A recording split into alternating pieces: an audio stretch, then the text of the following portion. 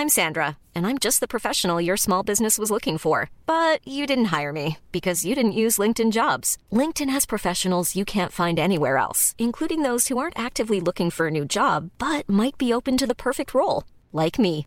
In a given month, over 70% of LinkedIn users don't visit other leading job sites. So if you're not looking on LinkedIn, you'll miss out on great candidates like Sandra. Start hiring professionals like a professional. Post your free job on linkedin.com/people today. Hey there, it's Michelle Norris. I'm host of a podcast called Your Mama's Kitchen. When I travel, I'm usually looking for a way to find a taste of home when I'm not at home. And one of the things I love to do when I am at home is entertain. And Airbnb allows me to do that. When I was in California recently, I rented a house that had a great kitchen. And when we were sitting around the table, we're all thinking, we're in someone else's house. Someone could be in all of our homes as well. If you have a home, but you're not always at home, you have an Airbnb. Your home might be worth more than you think. Find out how much at airbnb.com/host. 1, 2, 3,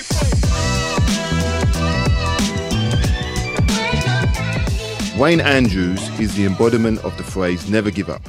I first met him at Watford when he was a young player known for his speed, and despite injury setbacks and a time spent at non-league level, he went on to play for 14 years as a pro, including a season in the Premier League with Crystal Palace.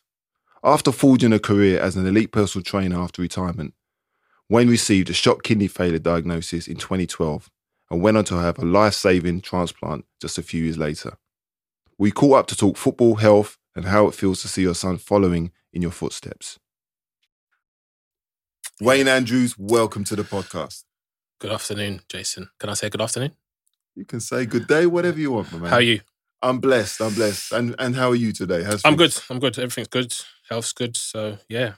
Okay. Excited. We'll get to all of that. But let's talk back to how we first came in contact and how I first met you. It was an unfortunate day for me when I met you at Watford back in the day. I'm not going to lie. You kind of stained my brain, since. But young player. I signed Graham Taylor.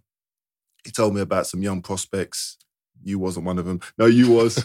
You was one of them. I think I met you in a gym, and it might have been one of the first times I can kind of recall meeting you.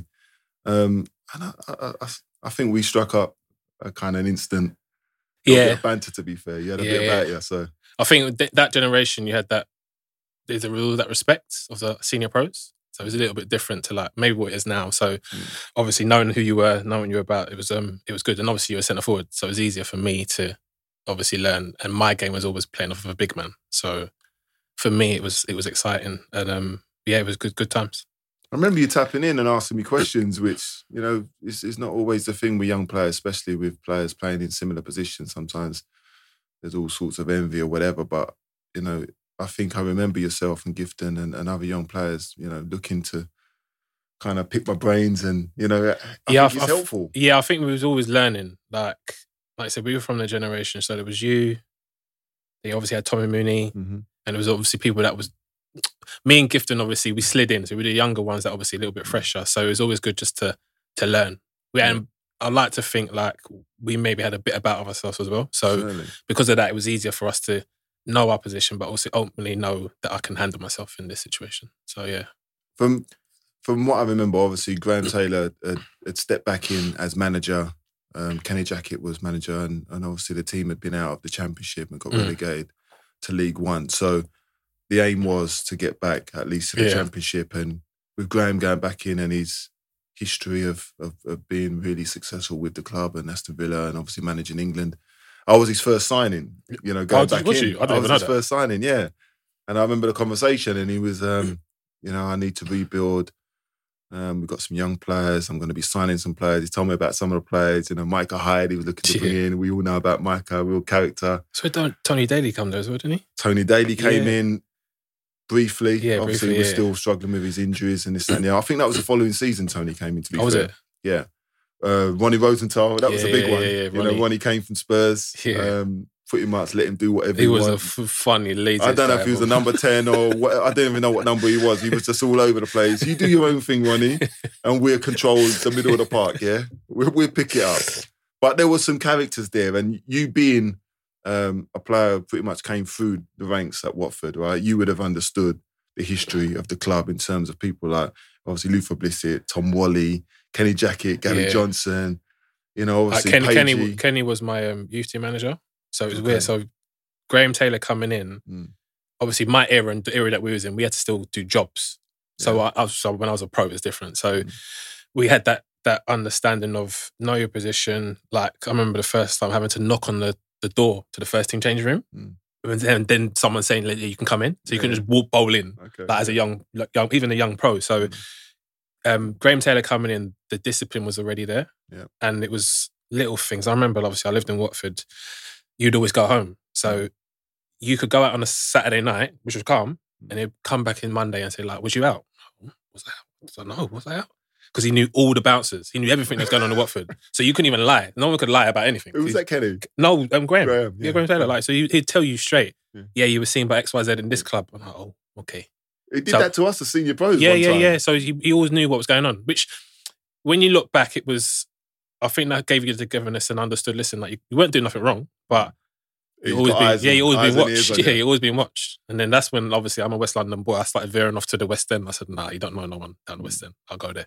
It was a madness. For me, being, 26, 27, got kids, this, that, and the other, you see yourself as, an adult. So Graham, as you said, he had that way with players that maybe treated players maybe like they were young people. Yeah. He understood everyone.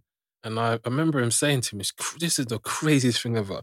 So the year I got released, so obviously Watford got to the final at Wembley. I think I don't know if you were there when Nick Wright done the overhead kick. Yeah, that was the following season. Yeah, following season. So back into the Premier League. Yeah, so I obviously, in that time, I broke my ankle. People had overtaken me. And he called me into the office and said, listen, we're not going to give you another contract. But keep smiling. It's going to take you a long way in your career. And that was how I got released. I was like, oh, okay. And I just left. And like he said, I was just like, well, that's a bit strange. He goes, no, you got great personality. Just keep smiling and you'll be all right. But I look back now and the disappointment was disappointment, but he understood me. He understood people as people. So he had that thing of understanding everyone differently. So he knew what made people tick. And I suppose like looking back, when you played with me, I got no in between when I played.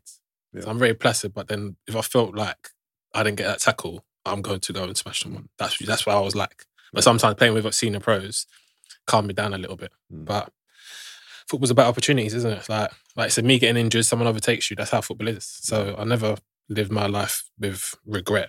Like when I was at Watford, I made my debut when I was 17. So like people can't really take that away. If I was 17, there's not a lot of people that made their debut. Like I said, so for me it was good. Like good memories and just like I said, you get on with things. Like, I made my debut at 17. So you've mentioned that, which is a good reference point. And you saw some new players coming in, new signings. And you didn't really get many games, did you? No. First. So I know, because I was thinking back to 17, I had to go out on loan.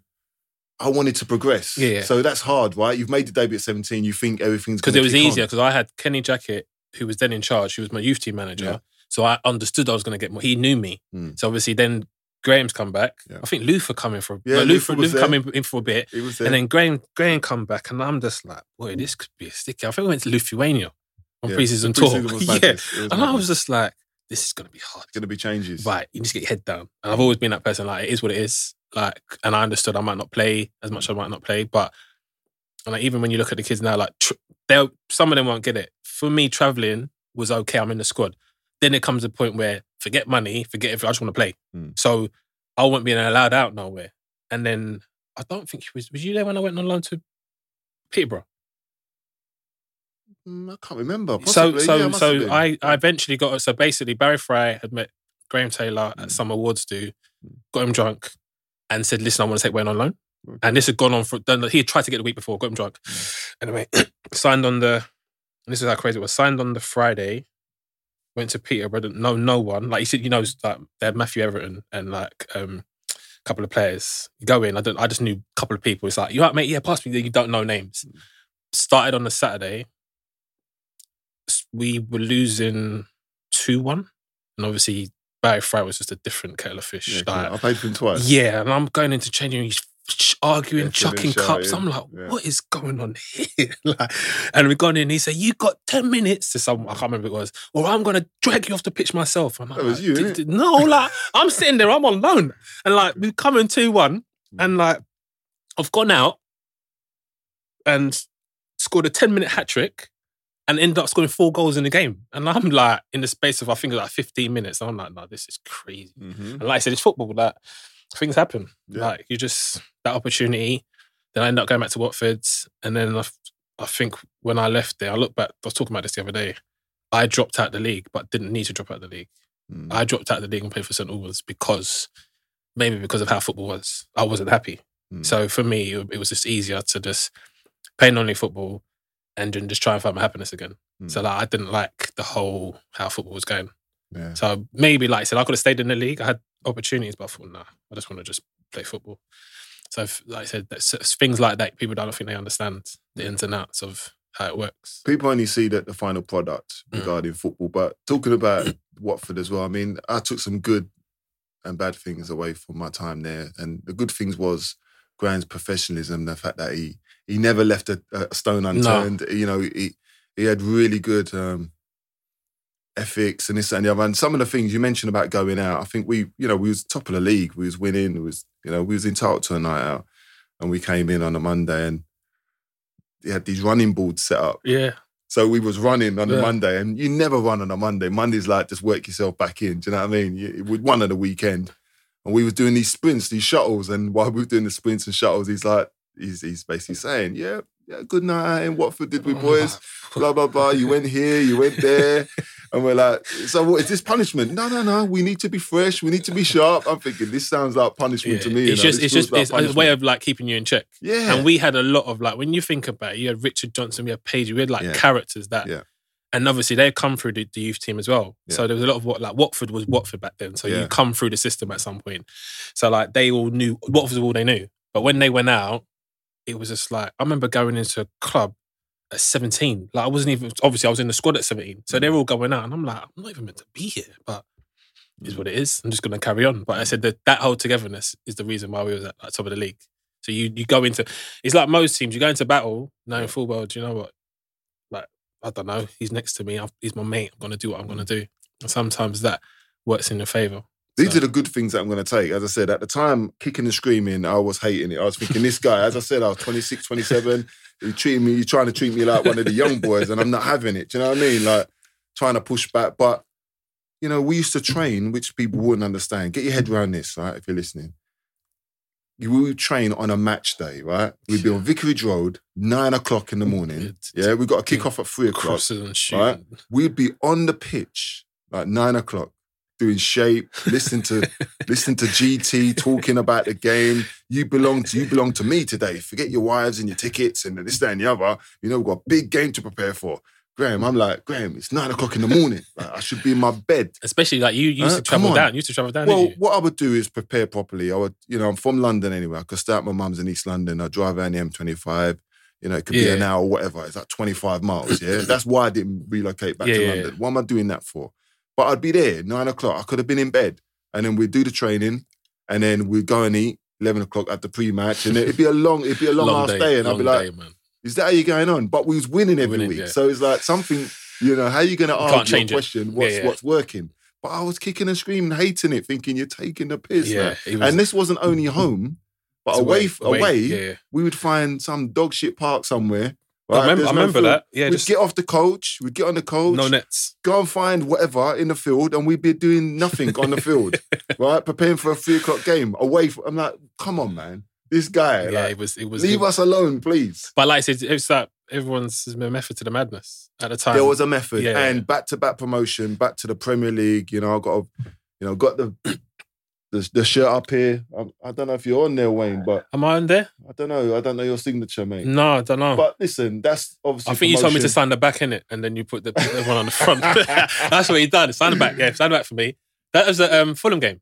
Fulham game. You've got to give Watford a shout out. That's, all about the Forest and this and that, but give Watford a shout out. Won something with a group of players. That's all you can hope for when you're trying to, and made some lifelong friends as well. So some of the characters there, like Kenny Jackett, we know what he's like, had a successful coaching and management career, no surprise because of his tutelage underground. But someone like Tom Wally, who's a character, because I know you used to do extra work with Tom Wally. Yeah, you told me like you used to have to go to the bottom of his garden he had to, on a Saturday morning or whatever. He had to, like, and do drills. His grass was like, no word of lies, like Wembley, but it had stones and you weren't allowed to get off my grass. And I went, get off grass. So you had to walk on these pebbles and he had a gate at the back and he had a sauna as well. Okay. So you'd walk out, you walk out and you'd be like, what is this? I'm talking, it was about twice the size of a football pitch. And Really? But to be fair, everyone would turn up.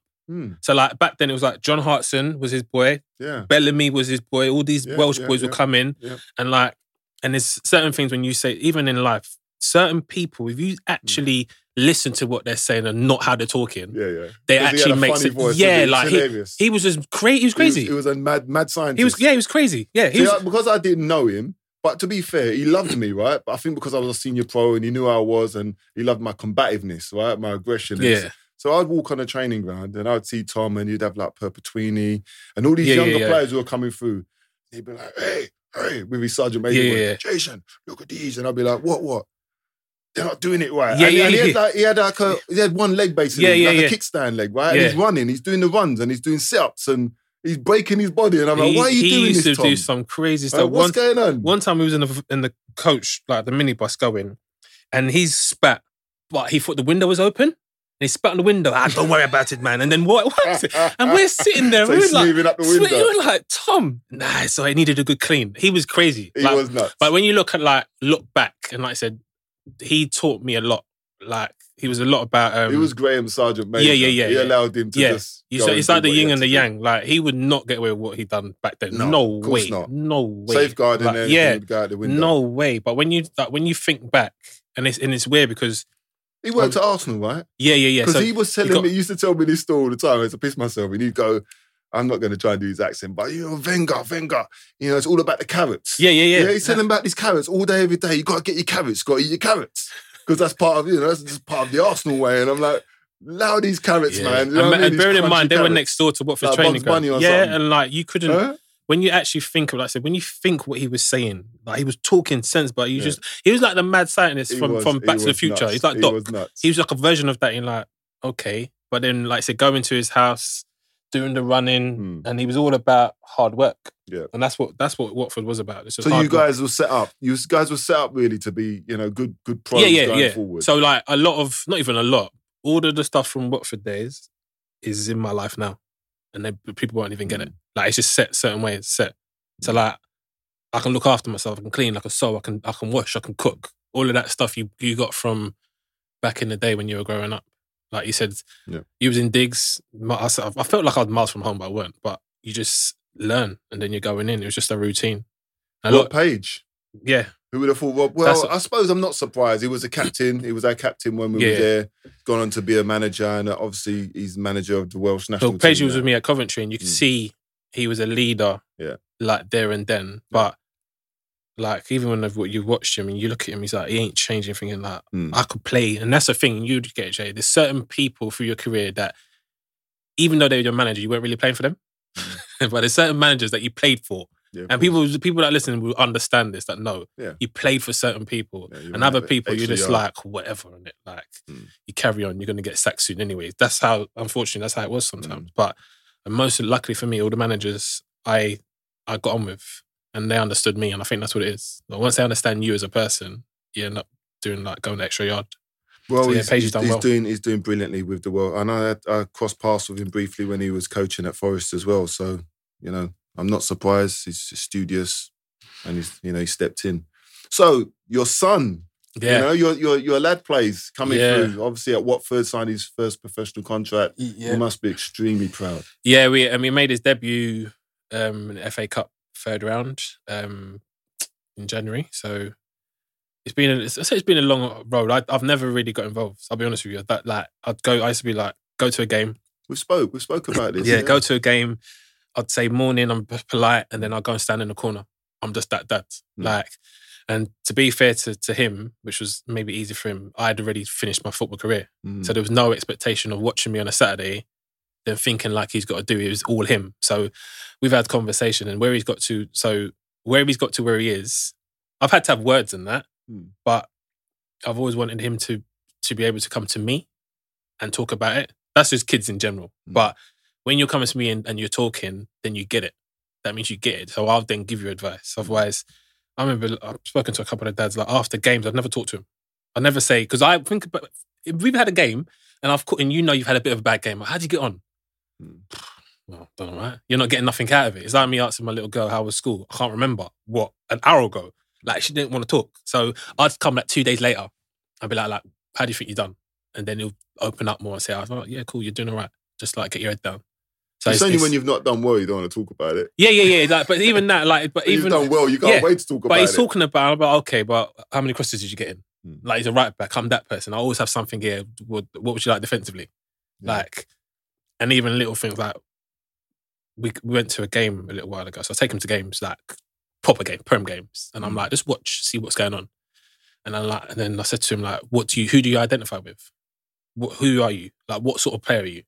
Because a lot of these kids don't know, not say who they are. So obviously he's a right back. Are you a Reece James? Are you a Trent? Are you a Walker? What are you? Like, if anything, take little bits out of all of them and be an attacker as well as being able to defend. And like, you look back when you were growing up, we had someone. These kids have got everything. They're given I swear to you, they're given a box, right, with everything in it, and they say, "There, go make some money." And in that time, stuff's gonna fall out. We didn't have that. You had to find your way. You had to do stuff like that. So I keep telling them all the time, like, you're in a good place if you get your head right. You just got to get your head right. It's a good analogy, a good way of putting it. Yeah, because like, some people still think they haven't got enough in that box. They want more. What more do you want other than controlling and doing it for them? In today's society, you're given everything. I'm not saying that they don't have to work hard. You have to have a talent, but you're given everything. So you're given, like, whether it be the miles, they can't do so much running in a week. Yeah, otherwise, they have to be monitored. So when you go to game, when you go to game day, you're 100%. Like, scientifically, you're 100%. That's crazy. And I'm like, you got everything. Like, we had like a bench, lat pull down, and a treadmill at a push. And we knew our leg was hanging off. Yeah. Maybe I can't train today. Do you know what I mean? But the manager will be saying, "Come on, you can work through that." Yeah, you can put you on the heat lamp. You can get you hot, and then you go out and do some. And then, but again, I was saying this before, like, not in a bad way. The kids' mentality is a bit different to us. Yeah. Like I wouldn't say, we experience different things. They're in a different world, but I just think sometimes these kids have got to understand, and I say to them all the time, you are in a good place. Just like, trust the process. Yeah. Like, obviously social media don't help because they see everything. We didn't see nothing. Yeah. Like, we heard about you and they might see you on a night out. Oh yeah, you scored those goals, didn't you? Yeah. But now it's just like they see too much. Yeah. So because of that, it makes them feel as though they're not progressing how they should be progressing. But generally, you only see the good stuff as well, right? I mean, I tell them all the time, like, even like I said, stay in your own lane. Stay in your lane. I tell people this the time. Your lane is your lane. Like, it's not no one else's lane. You're gonna keep them humble. Yeah, stay in your lane. You don't know if you're on a motorway, you might get overtaken, but I'll bet you catch them in a bit. So I just try to give them little pep talks. So when I talk. Otherwise, I don't say nothing. I haven't got that time to be talking too much to him about football. Well, listen, I wish him well. I'm sure with your guidance, he'll do well, whether he's a footballer or whatever it may be. So I think it was good in a way because obviously he made his debut where I made my debut. So it's already a rare thing. It doesn't happen all the time. Like, so I said to him, listen, it's mad. Like, you're born right next to the hospital, and then you made your debut. Like, the hospital's obviously next to Watford. I said, you do well. You could be one of their own, literally. Like, but it's a mentality thing with these kids, and that's the most important thing I'm trying to get over to him, to be honest. All right, no pressure. We'll be looking out for him. So you dropped out. You alluded to the fact earlier. You left Watford, and you dropped into non-league, and you did that for your own well-being in terms of you kind of fell out of love with maybe the professional game. Well, I broke my ankle. We had a game. I played in that game. I want to talk about that game, right? I want to talk about that game because in my mind's eye, right, you was like, it was 60-40 in the keeper's favour, yeah?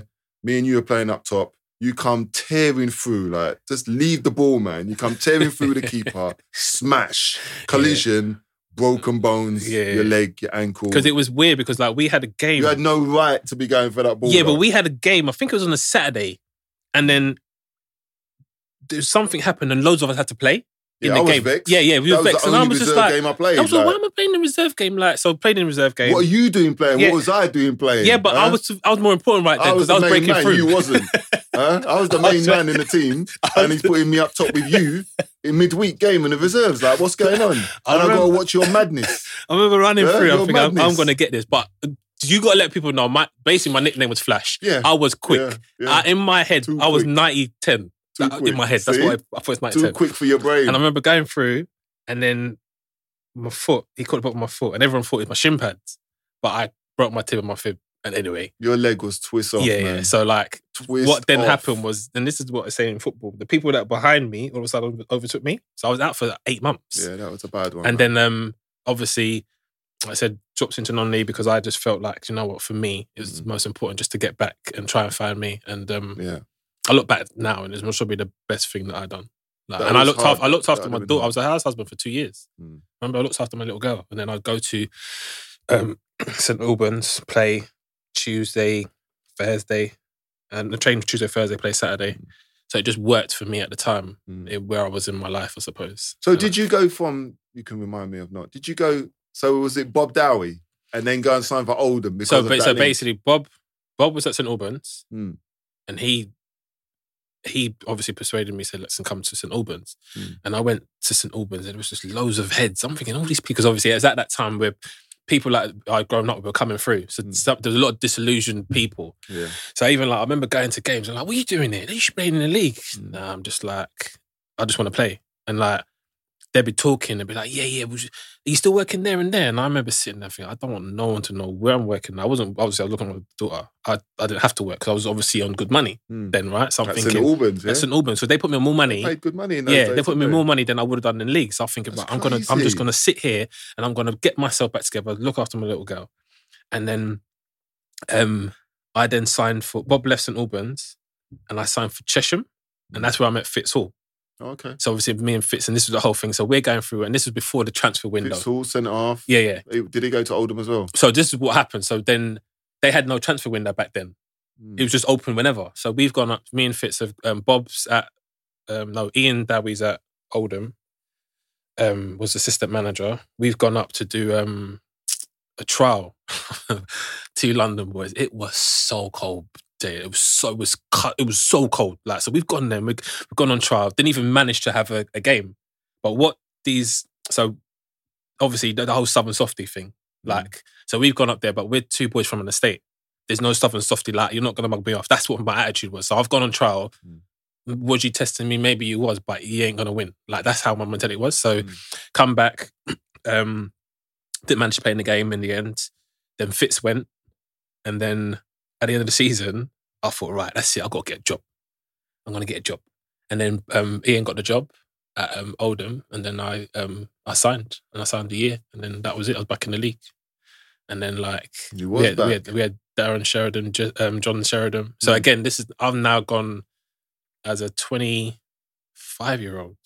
So this is when I say to people, I've gone as a 25-year-old, dropped out the league, got back into the league at 25. Which is unheard of, by the Yeah. way. And then I've got all these old senior pros. So it's taken me back to like review. So all of a sudden I'm like, right, I'm in a good place here. John Ayres, all these people that were looking after me and they could see stuff. And I remember Bob going to me, because obviously he was talking, Ian said to me, listen, you're not going to get into the team till around December. I'm like, but it's only July. Like, obviously I've now got to get my body used to training every day.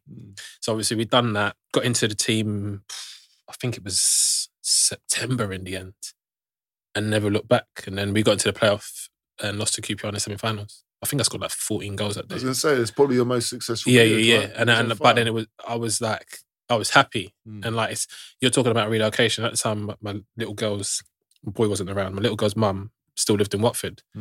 But I was only given a year with a year option. Yeah. And I thought, The option's in their favour, by the way. Yeah. Is. Yeah, so this is the madness of you it. So the guy it's, signed so one of those, I'm yeah? thinking, I can't just bring them up because I don't know what's going to happen. And then Oldham went into administration. So the minute it went into administration, that option don't count no more. Of course. So this is what young players need to understand. An option is always in the club's favour because if they want to keep you, they will retain you and offer you a dead-out contract. They can offer you £1 more than what you was on previously. You're my player. But if you want to leave, you can't leave. So as an agent, if you're listening, intermediaries, stop getting your players to sign these options because they don't work for the player. And I think at the time, like I said, when I went, I had no option. I've come from. It was like a gamble to them, but I've come from like. It sounds good though. Yeah. You know, agent It's or like- whatever says, guess what? I've got you a contract. Yeah. You've got a year or 2 years with an option. Yeah. An option for them, by the way, to sign another year Yeah. and dead money. And then I ended up coming back and signing for Colchester because I just wanted to be back down south with my family. That's so to me, but I'd always have love for Oldham. So from Colchester, did you go Palace? Then I was obviously Ian then got the job from I think it was Oldham and he went to Palace. So the year that I remember when Shipley and AJ when they beat West Ham in the playoff final. So they'd gone to the Prem that year. So then I'm now gone to Oldham, gone to Colchester, banging in goals, still doing me, and then they've come in and I'm just like Premier League. I've got to go. Boom. But looking back now, this might sound crazy. I should have stayed where I was because, but in my head I'm thinking. But no, listen, you might not have got that opportunity. Yeah. So my journey, journey, football league, non-league, back into the Prem. Like so, no one can ever tell me anything. Yeah, no one can ever tell me anything. Like from the fact that I've worked hard and my mentality is I'm not going to fail. Yeah. No one can tell me nothing. So obviously gone to Palace. I'm now officially a squad player, by the way. So like, and by this time Fitz has gone to Palace as well. Yeah. So we've got Joby's there, Mikel's there. There was Bobby Bow is there. Yeah, there was just so there's just good people around us. And it just became a case of like squad player. I think I ended up becoming a winger. Which was like hard work, man. Like we had AJ up front, and I've gone from scoring like 29 goals in 2 seasons to scoring 1 in 2 years. Like, and even then, you talk about loans, so they wouldn't let me go on loan. And I remember, like, you have little outbursts. You'll get it sometimes. I remember coming out of the changing room. So I'd already known there was like 10 clubs. So I knew 10 clubs wanted to take me on loan. They wouldn't let me go. So I remember coming out the change room. I said, just release me, let me go. I want to go on loan. I was like, oh, what? I don't know what was going through my head. So people start singing that, yeah? Yeah, I was just let me leave. And then like, Bob's gone, Wayne? Yes, Bob. Can I have a word? Because he's our director of football then. Okay. And he's like, listen, come on, man. You got to, I said, yeah, but I'm just frustrated now. Like I said, it's the same thing. I didn't see nothing more than I want to play football. There was no money, nothing. I just want to play football. I just want to play. Like, you're not letting me play. And then I think that year, our reserve team was an absolute joke. We had Dougie Freeman, Mikel was in the team. We just had players that could have played in the Championship, our reserve team in the Prem. But like you said, eventually I got in, and then Clinton was there as well. Clinton came, character man. Clinton Morrison. Yeah, Clinton Morrison. He came, returned, and it was just like you said. It was good. But before that, obviously, then after it was there, I then went to Coventry, and that's when I went like Leon. I played it from Leon Mackenzie. Yeah. So it's been like ups and downs, but and we spoke all that time. I see your highs and lows, and to be fair, when you was passing through Nottingham on your way back down south, you drop in now and again, which was always funny. And so listen, I always watched you, from afar, and I thought it's good to see. And knowing your personality and your character as well, and also knowing some of the things you've had to deal with on a personal front. Sometimes you put a brave face on it, but I think in my, not even in my defense, it's hard when you've got my character. So I can have, I'm not a clown in it, but sometimes people be like, why are you not bubbly? Why are you not bubbly today? Don't want to smile today, don't it? But where's your smile? Just don't want to smile today. But that's very rare. But then, because people will look at me and they're sitting like... Because they're used to seeing that. Yeah, and I've got energy. So like, I understand, I give off energy. I understand what I'm about. So that sometimes just being that, and looking back now, that's half sort of like hindered me in my career as well. Even Graham said like, you got a bubbly. What? So because I'm bubbly, doesn't mean that I'm not upset. Yeah, it's just that the way you'll look around and you've been with someone will just throw the toys out the pram and then they'll be in the team. I'm just like, hang on a minute. I'm being adult. So what you did at Palace when you come on the pitch is, please release me. My head had gone. I had to have a word with myself in the toilet. I was like, no, you're better than this, man. Because you remembered that you need to throw the toys out the pram, yeah? I'm better than this. Like, this is not who I am. I'm not about... That's a big tune, I'm about... I'm about like hard work and just getting to my destination through me. So, but it was, we've all got that in our Yeah. Like, there's only so much we could take. Yeah, so like, some of the boys look at me and thinking, this ain't you. Like, it wasn't me. So, like I said, the ups and downs, and then coming, and then obviously finishing my career and getting injured. Like, it's just part and parcel of I've never had so I've never looked back at me and be like upset about who I am as a person, what's happened to me. But I've never had a smooth ride. But that's just made me who I am. So I just roll with it. Like, to be honest with you, I could be like you said, we talk all the time, but like, it is what it is. Like, I can't. Yeah, I can't. My mentality is completely different. Like, one door opens, one door closes, isn't it? So I love that. And like, it's keep moving forward. Yeah, and even that, I suppose it sort of like stopped me from loving football. So we all got friends that are obviously coaches and they're all in football, and I didn't like football, like, because you start seeing certain things when you're out of it. You start seeing there's certain ways about certain places that's not good. Like, as a player, you can't really say too much. Like, we used to get spoken to like crazy. I used to get spoken. Oh my God! Yeah, like you talk to in the army. Yeah, but you talk to me dressing down with a man spitting in your face. Yeah, and you talk to me like that. I remember one time. Step back. Yeah, I remember one time like, as I see, you're a centre half. The centre half has made a mistake from my mistake, and I've gone, Gaffer, to be fair, shut up. Okay. I'm trying to help him because I know it's my fault, but he wants him right there. He doesn't want no one else. And I'm just like, no, this is like a bit crazy, because you wouldn't talk to me like that. Yeah. Out on the road, you wouldn't talk to me like that. But spitting, screaming, effing and blinding. But you just got to take it, and then in your head, you're like, cool. That's why sometimes people that are listening, you'll see people run over to their bench and just look at a manager. That's why. Something's happened over the course of 2 weeks, 2 months, something's happened. And they're saying, cool. And the manager can't say nothing. But it's hard. It's hard, like, being spoken to a certain way, and they're allowed to. That's the madness of it. Well, they're not allowed to. I mean, hopefully we're getting to a space where managers and coaches have to adopt a different way. But even when I played, managers and coaches could really get away with speaking to me in a certain tone or way. I just wasn't having it. Like, as I said, especially when you feel like you're a grown-ass man and you've got children, but then it goes no need. It goes back to like me saying about like racism, or like you got a chip in your shoulder. No, just don't talk to me like I'm a dickhead. Don't talk to me a certain way. That's not a chip. That's just me telling you don't talk to me like that. But it's easy to just say, well, yeah, XYZ, or he's that person. So you always be like labelled with, once people know you, they know you and they understand what you're about. So yeah. Football. So I think the last time I saw you at a club would have been Coventry. I think we played you, Notts County played Coventry in a pre-season game. And I mean, you had to retire. I mean, what age was you when you retired? I was 30. So I mean, you retired young, really. I mean, so 30's young. Yeah. When it went, so I had broke my ankle, got over that.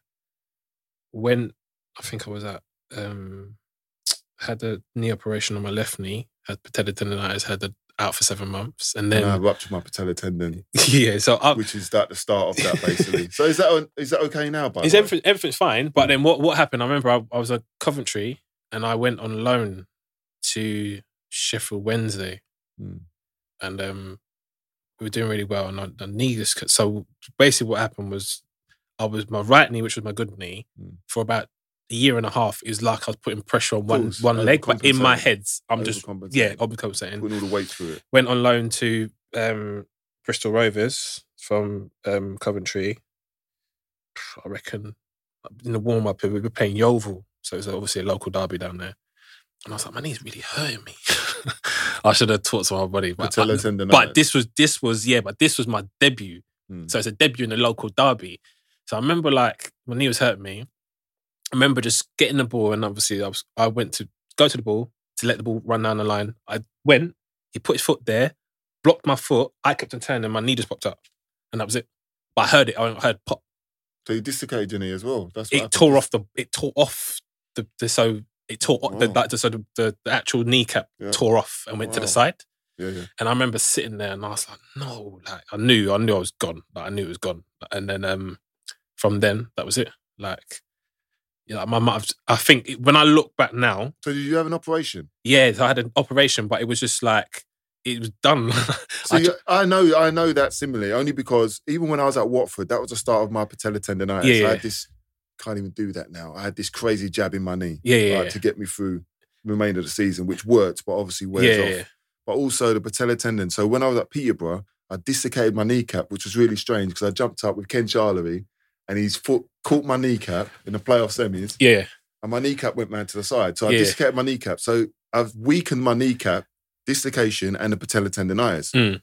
Now, I had a complete rupture of patellar tendonitis, which was probably, I didn't think at the time, it was a blessing because once I had it repaired, I had another 11 years. I did the work. Yeah. The Brazilian Ronaldo, put it into context, did it twice. Yeah. With the best surgeon, the best rehab team in the world, and he retired. So I was thinking, I'm going to struggle, right? But if you do your work, you come back. But if you've only got a partial rupture, or if you're suffering with patellar tendonitis, you're just wearing the phrase, you're fraying the knee, and like, what are you going to do? You're just managing it, right? Because it was hard, because I got released from Coventry that year. So when I got released, looking back now, they should have looked after me. Mm. And I should have made more noise, because even if they said, listen, we'll give you 6 months and we'll go. So I've gone from there, ended up at Lilleshall, obviously like doing the rehab and stuff, and then come back, and I just knew I wasn't the same person. Right. And I just, like, in my head, and I'm one of them. So even if I look back now, and you'll see, it's like an analogy, you see boxers that they're still fighting when they're 45 because they're trying to chase something. Yeah.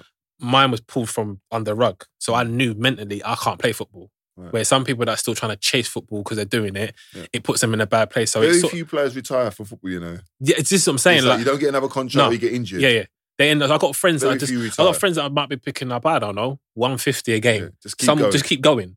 But because of that, so I can play, but I remember they said to me, listen, we can give you we can get you up, but you won't be able to, you end up like Tom Wally, basically, right?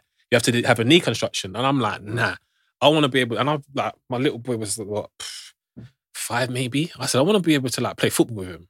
This is before me even thinking he was going to play football. I think I want to be able to run about. I want to be that dad. So I said, nah, I'm going to have to retire. And this was just like, right, we can do that, but then you might get another 3-4 years out of the game. But for me, it was just long-term effects. Yeah. Like I think people don't, for the here's and nows, it's cool. But what about later? No. When obviously the long term. Yeah. Listen, we all suffer with these ailments as we go on. So going from, obviously playing, transitioning, had to retire, second phase, the new chapter of your life, becoming a PT, working through some personal issues. Yeah. Talk about the highs and lows. So I left, obviously, football, went to the PFA, our association, and thought, right, I want to stay in. I've always been a physical person. I'm all about looking after myself, just being physically fit. So I said, right, I'm going to go and do a course. So I remember going to PFA. They was like, right. You called me enough times. Yeah. Like, this is how much it is. Yeah. Just get you pay, you do. So obviously that's when you had to, they needed to know that you're serious. So you pay it. And then when you've qualified, we'll give you your money back. Reimbursement. Yeah, right. So done this. And this was the transition was hard. So I've gone in and I'm now weighing Joe Bloggs. I've always been weighing Joe Bloggs. I'm just weighing off the public. That's how I've never been, once I stopped playing football, I'm like, did you know that I used to play football? I'm not that guy. Right. So I'm now going on this course for 8 weeks. And I remember having to be there at 8 o'clock, 8 till 5. For about the first week, I was falling asleep at about 12 o'clock. I was like, nah, this is long. Like, my brain was just... So I'm very intelligent. I went to a grammar school. But you're having to, like, now, like you said, we'd go in... It has to stimulate you. Yeah, so we'd go in at football, go and get breakfast, train, and be done by 12. Maybe 2 hours tops. Don't get me... It's not like it wasn't hard. It's intense. But that's where your mindset's at. So I'm doing all this. Then we're having lunch. Then we're doing stuff in the gym. Anyway, I was quite proud of myself because we'd done that. I'd done... personal training and nutrition and massage. Okay. So in this 8 weeks, so you're doing this whole course, having to get pass grades. So I'm now gone into a world where you've got normal people that have been at college that are all about numbers. So if I say to you, right, you need 75% to pass, and I get 75%, I don't care. They go, what do you get? 75. Oh, I got 90. Okay, good for you then. Well done. But that doesn't mean anything. Yeah, pass the pass. But when I then went into the gym environment, they were lost. Because obviously it's like me saying, I've turned up at this course most probably already qualified because we've always been in the gym. So we know about how to set up body alignment and all the stuff like that. Basics. Yeah, we've got the basics before, but obviously you've got to go through all that. So obviously done that, qualified, went into, this was like 2010. And then getting on my life, I'm now happy doing what I'm doing. And 2012, Lloyd Doyley had a testimonial at Watford. So he's like, I want you to play in it. So we were playing Tottenham. So I've turned up, Tommy Mooney's there. Like, it's just good to be around all these people. Like Bruce Dye's there. And you're, you know, when you see people years later and you realise It doesn't matter. football kept you how you was because your mate, like, you just gone. Like, it's weird. It's just a weird thing to say. So I'm like, and what you been doing? You're looking after yourself. And I'm just training, aren't I? Got on this pitch and I remember running around. And this is the first time my boy has seen me play. I'm running around. I'm out of breath after like 2 minutes. I'm out of breath. So I'm thinking, whatever. So over the course of, done the game, enjoyed it. Over the course of the next, I'd say, 3 weeks, that my life just changed completely. So I've gone in and I kept on getting this rash all over my body. And I kept on tasting iron in my mouth. And my ankles kept on swelling. So I'm thinking, and obviously by this time now, I'm PT Wayne, going in early. So if I'm got a client at 6 by Thursday and I'm doing 6 and I'm leaving at 7, I'm going to be tired. My body, I'm physically tired. So I'm thinking, right, something's not right. So I've gone and I've didn't think nothing of it. I've changed doctors and gone and had like an MOT. So gone into the doctors and she's got high blood pressure. Nah, no chance. It was really high. I said, no chance. I can't have blood pressure. So this was on Wednesday. Thursday went back again, same high. And she said, come back on Wednesday. And I'll come back on Friday and go, your blood's done. And then on a Monday, I got a phone call from the main top doctor saying that I've got kidney failure and I got to come straight to hospital right now. I was like, what? And like, I remember picking up the phone because I was at my mum and dad's and I wasn't going to answer the phone. I was about to take my kids home, and then I picked up the phone, and then like my life just changed from then, and it was just so crazy. So all my symptoms were talking to me. So before that, I reckon before I had the testimonial, I kept on going to the toilet like 4 times a night. Like I mean on the dot. So I'd go to bed at 10, wake up at 12, then I wake up at 2, then I wake up at 4. And then I'm getting ready to go to train again at 6. So I never had like a proper sleep. And then obviously went for bloods and then that was it. And I was just rushed to hospital and I had got told that was it, August the 12th August 2012 that I needed to have a transplant. I'm Sandra, and I'm just the professional your small business was looking for. But you didn't hire me because you didn't use LinkedIn Jobs. LinkedIn has professionals you can't find anywhere else, including those who aren't actively looking for a new job, but might be open to the perfect role, like me. In a given month, over 70% of LinkedIn users don't visit other leading job sites. So if you're not looking on LinkedIn, you'll miss out on great candidates like Sandra. Start hiring professionals like a professional. Post your free job on linkedin.com/people today. Hey there, it's Michelle Norris. I'm host of a podcast called Your Mama's Kitchen. When I travel, I'm usually looking for a way to find a taste of home when I'm not at home. And one of the things I love to do when I am at home is entertain. And Airbnb allows me to do that. When I was in California recently, I rented a house that had a great kitchen. And when we were sitting around the table, we were all thinking, we're in someone else's house. Someone could be in all of our homes as well. If you have a home, but you're not always at home, you have an Airbnb. Your home might be worth more than you think. Find out how much at airbnb.com/host. So if you never went for the MOT? Like I did. So you know when you see, so I got told this and it's crazy. So I had literally, most probably about a week to live because my toxins in my body, that's what I kept on tasting. So my toxins were just getting higher and higher and higher. So you see like... So you're drowning? Yeah, so you see like someone who might go on a London Marathon and then they just collapse, but they're fit. You're fit because you're running, innit? So that is them symptoms. So I would never have known. I would have just collapsed and died. That's it, like the long and short of it. So it was only because I was getting a rush and I'm thinking, nah, I just don't... Like, so it's all circumstantial when you look back. Like, and like you said, it's scary talking about it, but I'm very much a person where I won't go back and think, oh, what if I didn't go? I'm gone. Like, it didn't happen, luckily, and I'm looking forward. But this is awareness for other people that might be suffering. Yeah. So like, it's just the little things where the swollen ankles. Like, I was getting like, I remember I was working in a gym and we'd have like meetings, and I'm clearly like I'm narcoleptic. I'm just dropping sleep, clean. Like, I'm thinking, I'm so tired. And then I had like a yellowy, jaundicey look. So again, all of this was happening without me really happening.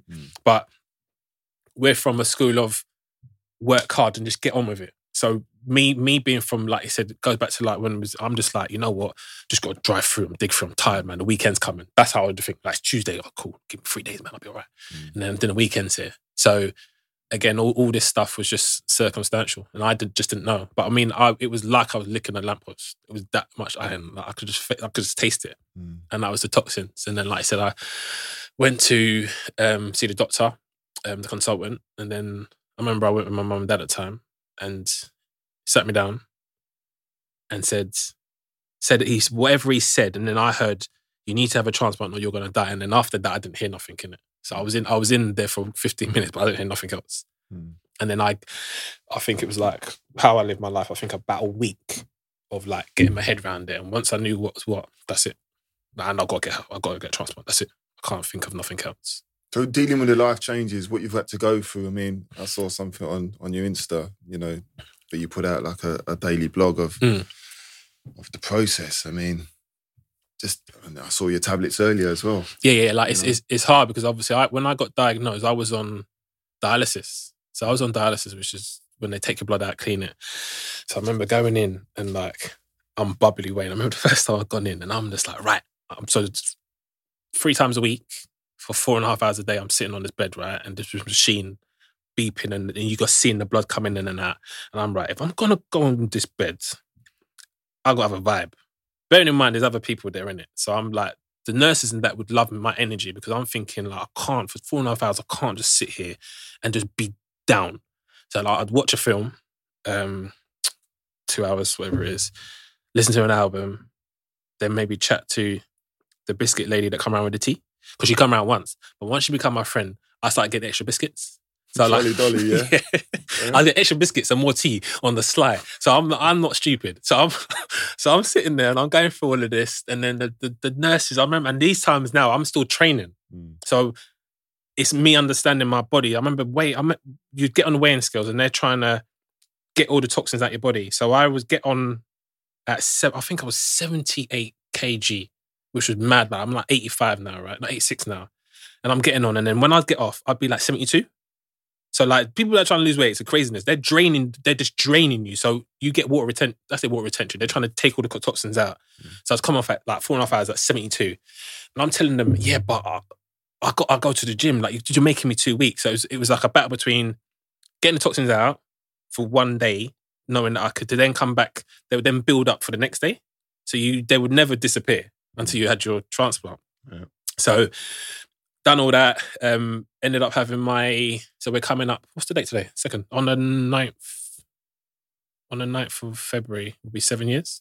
Oh, wow. So like, even that, when I look back, I was getting to the point where I was obviously on dialysis and it was, so I'd live my life by 6 months. So I'd be like, beginning of the year, by the summer, I'm going to get a transplant.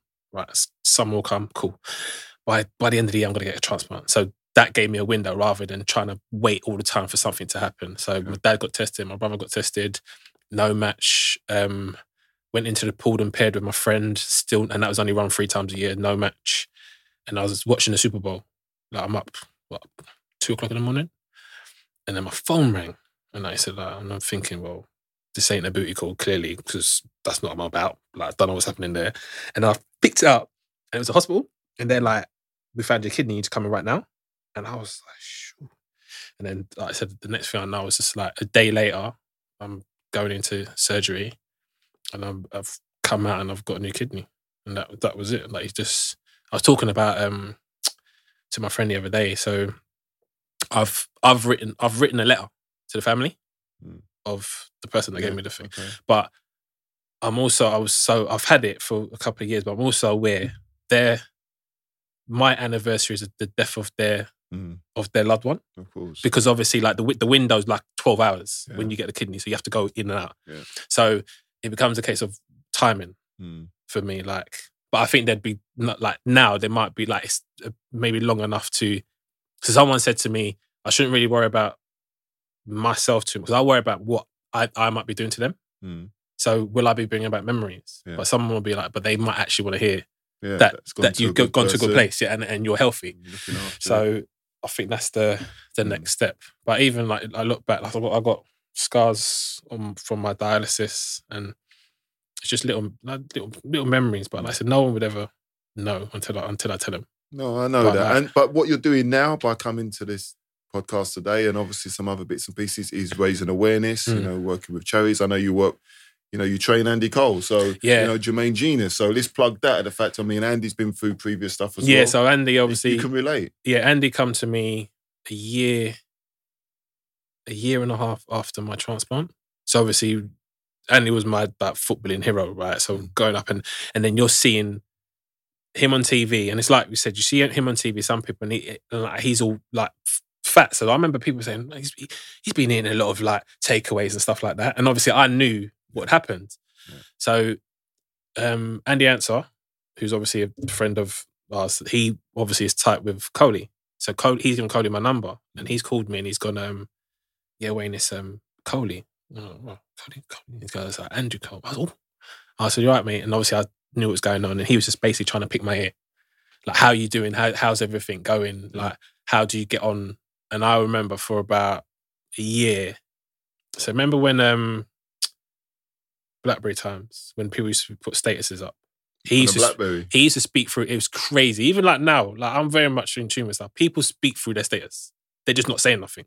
So he would be speaking through his text without saying what he's saying, but he's actually saying it. I could read clean between the lines, because obviously I've been there. So it was all based around the people that he thought were his friends not there, and people are not really understanding it. So it's cryptic. But yeah, very cryptic. So I've broken this down and I've gone to him, listen, like, just if you need to talk, like, call me, whatever is easiest, but understand that no matter what happens, your name can help a lot of people. I remember saying to him, you can help a lot of people, and you know him well enough, and he's not really that guy.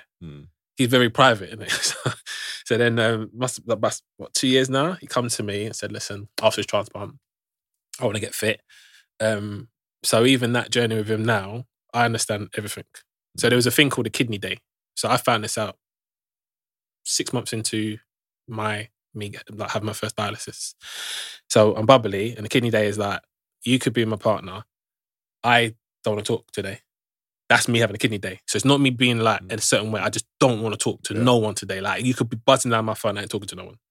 And that's just me having a moment with myself. Yeah. So a lot of his stuff was just understanding him, because he was very, very hard to... It's like most people. I think the more famous you are, the less you trust.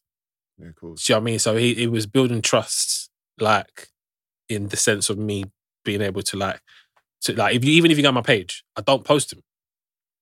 Like, it's weird. I could post him way more than I post him, but in my head, I'm like, mine and your journey is our journey. You've kept your relationship It's our journey. Quite private. And quite so where real, I can sometimes put it up every now and then if there's a status, like different sections of where we progressed in that, but I just don't put it on there. But you do want to do more public speaking, and you do want to get into the space, don't you? So it's just like, I understand, like, my story, even what. So when we had the conversation, my story just isn't about my kidney. When you actually go back to what I've been through, like, it's about well-being. It's about diversity in the sense of where you have to come out of little things you go into. Like, I'm stronger by default. I think. Like, I didn't... So people would be like, how are you? I'm just by default, this is how I am. Like, I didn't ask to be like this. But I'm very aware of what I can bring to people. But I think I need to understand it myself. So you need to... So how can I put it? I've got friends right now that have stopped playing football when I play football, and still putting out football posts about what they done 10 years ago. And I'm like, yeah, but like, things move on. But I can actually talk about something that's actually real. But because that's what holds me back. And this is me saying it out like on the mic. Stuff like that holds me back. It shouldn't hold me back. Because I've actually got more to talk about than any of them. But like I said, my mentality and how I am is, I'm very driven by, like, energy, and like, you can get through. There shouldn't be no reason to. So some of my friends, like my close boys, and it's weird. So women will talk more than men right? Yeah, of So course. a girl would be like, yeah, girlfriend, get a bottle of wine and bring it around and chat. Let's chat.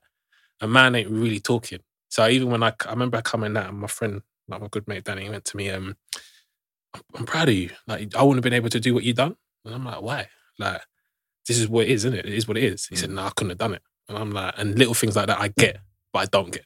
And this is why you got to use your profile and you got to try and share the message and just bring more awareness to this whole situation so people can benefit from your experience. I think it's a positive. Yeah, like so the Kidney Research Foundation, which is the main kidney, like they've got, I think, on the 10th of March is National Kidney Day. Okay. So obviously that's important. It's an important thing just in general. So the World Kidney Day. So they want me to do a fitness blog. Because again, like when I was talking to you before, I go for my bloods and people just look at me like to say, why am I here? Yeah. And I'm just the same as you. It's just that my mentality has come a little bit different to yours. So I'm very aware of what I've been through, who I am. So it might be a little thing where I might get cold. So obviously my immune system's lower than yours. Yeah, that can knock you for Yeah, so that's when I then think, oh, you know what? I need to take time. Like, otherwise, I live how I need to live. So was you hiding yourself with the COVID?